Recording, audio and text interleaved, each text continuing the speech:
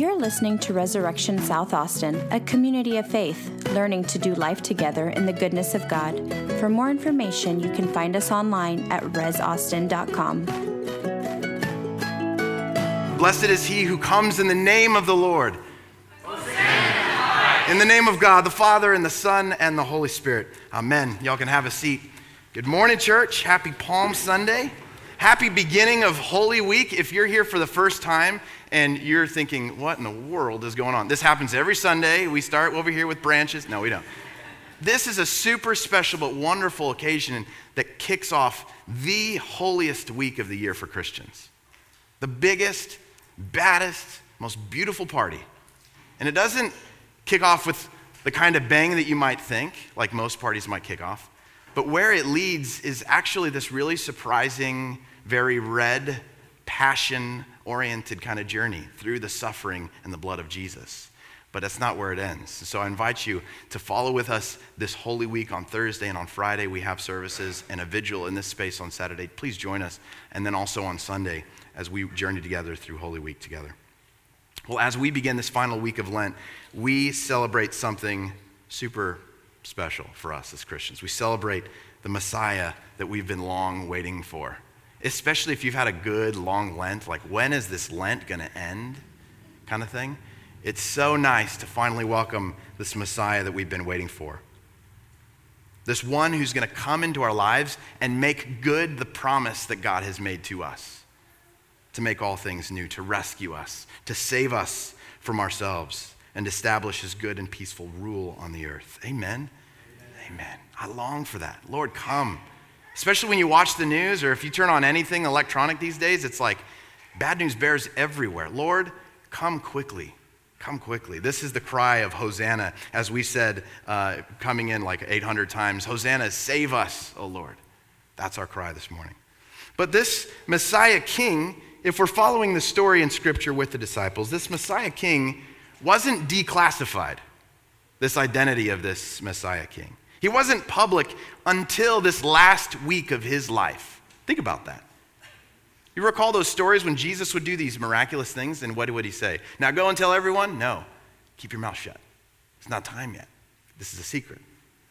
He warned people, don't tell anyone what you've seen here. It must have been so confusing for them. Why would that be? Because his time, this Messiah's time, had not yet come.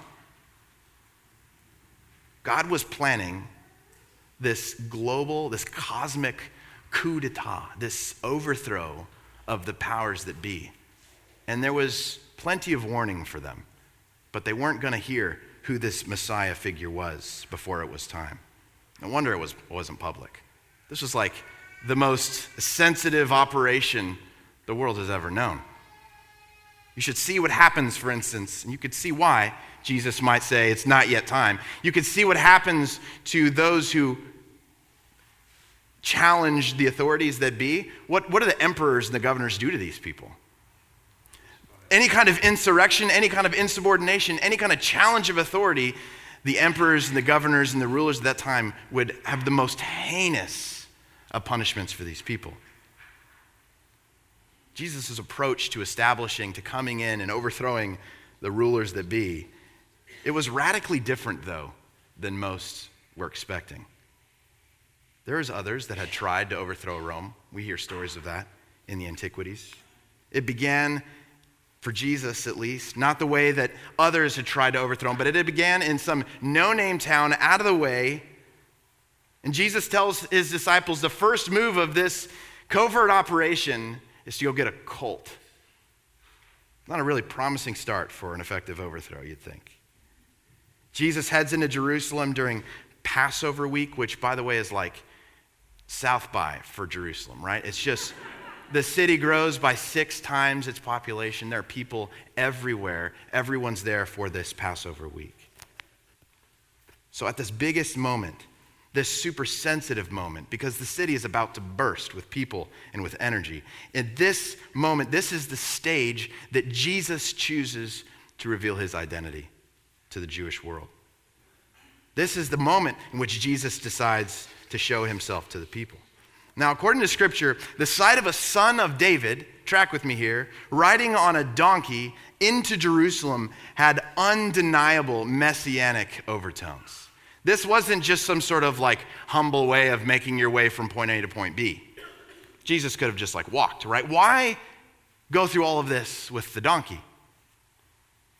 This was a signal, was a cue, picking up these Old Testament stories of the Jewish people who had always anticipated that this Messiah king would ride into Jerusalem on a donkey, on a colt. Jesus knows this. He was announcing, and he did so quite effectively, to be honest, that he was God's anointed servant, the Messiah that had come. And he was coming to sit on his throne in Jerusalem as God's anointed king. 1 Kings chapter 1 says this. David says that his son Solomon, for instance, would succeed him as king of Israel by having him ride upon his own mule into the city. So this wasn't some like in a vacuum choice that Jesus made. He was picking up this old storyline of kings that were coming to sit on their throne. And though all of this is according to the ancient Jewish recipe for announcing a new king, Jesus is nothing like his predecessors who tried this before. He doesn't come as a militant conqueror. He doesn't come as a triumphant warrior on a horse. Not yet. If you heard Revelation, not yet. But Jesus comes as a poor servant on a donkey. And I mean like really, actually poor. What did he have? And here he comes into Jerusalem on a donkey. Listen to what the prophet Zechariah foretold. It's beautiful. Chapter 9, verse 9. Lo, your king comes to you. Triumphant and victorious is he, humble and riding on a donkey, on a colt, the foal of a donkey. He shall command peace to the nations. Wow. Can this really be? Can you imagine being in that crowd welcoming this king? Is this really the Messiah we've been waiting for? Could this really be? He hasn't come with violent force, but clothed in poverty. He hasn't come in like shiny clothes or with some entourage to just kind of like shock and awe everyone and make sure that you can see my power. But no, in poverty on a donkey. His power is healing. The stories had gone before him. People knew what he could do. But he arrives gently, unthreatened, not as if he can't take what is rightfully his, totally non-anxious, coming into his courts in Jerusalem. And his welcome came from those who are in captivity. Hosanna in the highest, save us, rescue us. Only those who need a rescue, only those who are in captivity, only those who are oppressed by an occupying force would cry out something like that. Hosanna, save us. They laid out their palms, they laid out their clothes, they called to him, save us, Hosanna. This was all according to the custom. This was all according to the story. But there's nothing really, if you think about it, there's nothing really customary about the king that this kingdom, the kingdom that this king would bring either, right? The people who would welcome him with palms didn't quite understand what was coming with Jesus. They expected this guy's going to overthrow the emperor and like we're going to have our country back and we can like live in peace, right? And with palms they waved him, come on in, Hosanna, save us from the Romans, save us from these people, save us from this occupation. But they didn't understand that Jesus was up to something far greater than just saving those people from Roman occupation. Their fanfare, in fact, wouldn't last very long when they realize more and more of this kingdom that isn't coming the way that they expected. Some of these same people with the same voice would say, Hosanna. In the same breath, they would say, soon crucify him. These were the same folks. They wanted their rescue on their terms, when they wanted it, how they wanted it. Jesus, you don't know what we need. We know what we need. And until you come into our courts and sit on your throne the way we would like you to sit on your throne, you have no place. Either participate in the way we like things done here or get out. Does that sound familiar? We can hail him as king. We can welcome him into our lives. But on what terms, friends? Or are we just like those who welcome him, Hosanna, only to shortly later say, crucify him? This morning we call out Hosanna with them, but what kind of rescue do we really cry out for? One on our terms, the way we like it done, the things that we would like to see. Jesus, I need a rescue from not having enough money. Jesus, I need a rescue from not being in the right relationship. Jesus, I need a rescue from you pick it. Jesus, I need you on my terms. And I'm none of this is to say that none of us have like actual problems. We do, and we should cry out to the Lord. But I want you to understand that when Jesus comes to sit as king in our lives, he actually guides our lives according to his will, not to things that necessarily we anticipate or would desire. And we have a choice in this to say, Hosanna, yes, Lord, I trust you. Even if the way that you leads directly to the cross, I trust you. Can we decide to follow him in that way?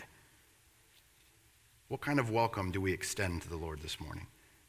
Do we really welcome him as our true king, or just our king as long as pain and suffering isn't on the road? Jesus is so full of mercy. He's so patient. He doesn't come into our lives. He didn't come into Jerusalem to violently overthrow things, throw tables over, and just like start kicking things around in our lives and in the city. No. He waits. He waits to be welcomed as our king. He waits for us to open up our hearts and welcome him in and invite him in. Yes, Lord, come and sit. Teach me what it means to be your servant. But let's be clear, though Jesus is merciful, though Jesus is patient, and I think all of us understand that Jesus is so sweet like that, right? It's a little bit harder for us to understand this. He won't negotiate with you about his kingdom. He won't negotiate with the powers and the rulers that reign in your life either. He won't share the throne with anybody else. He's not interested in peace talks. He's not interested in accommodating or co-ruling your life. Who else is worthy to sit on the throne of our lives like this, alone? What other goodness, what other kindness, what other love in the world has proven more true than Jesus? Doesn't he deserve to sit on the throne alone? What contender can stand next to him? Friends, this morning I want to ask us genuinely as we begin Holy Week and we invite Jesus into our lives again this week journey that we have before us, will we really welcome him as king? What's getting in the way from us doing that? What emotional response or what thing in our head gets triggered when I say that keeps us from actually welcoming Jesus truly as king in our lives? What fear bubbles up? Where will he lead us? Oh my gosh, what if Jesus leads us somewhere we don't want to go? This is a great mystery that we have as we journey in Holy Week. But this morning, friends, instead of garments, let us spread our hearts before the Lord and welcome him as our king. Even we who may not know the challenges ahead, we may not know what suffering comes for us or for the Lord. Even we can put our trust in the King who has finally come to set things right in our lives and in the world. May our shouts of Hosanna be like these branches that we have laid down at the feet of the altar. Lord, come. May we lay our lives at the altar with our palms, as we've done this morning, as a sign of victory, as a sign of celebration that finally the King we have longed for is here. We can hail him wherever he leads us as King. This morning, we have a chance to announce our trust in this King. And we don't just get to think about it because Sean talked about it and we heard some awesome scriptures. We actually have a chance with our bodies as people in this room, as a community, of responding to this invitation to make Jesus King in our lives. We get to announce our trust in him in the creed that we stand and say together. We get to kneel before him as his subjects, receiving his words of absolution and forgiveness. And we get to come forward this morning and make a throne with our own hands upon which he can sit and reign in our lives as we receive communion. Let this be the day, friends. What if? What if this was the day that we turned our lives over to him truly again and said, Jesus, come and reign. Make things right in my life.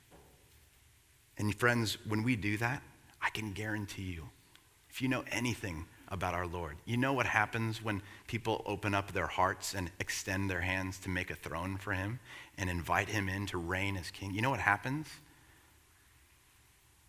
Goodness, life, freedom, grace, and mercy. You name it, what you've been looking for in the world, you find in Jesus, but way better, you'll find the actual primary source of that thing, the goodness of God. That's what happens when we surrender to him.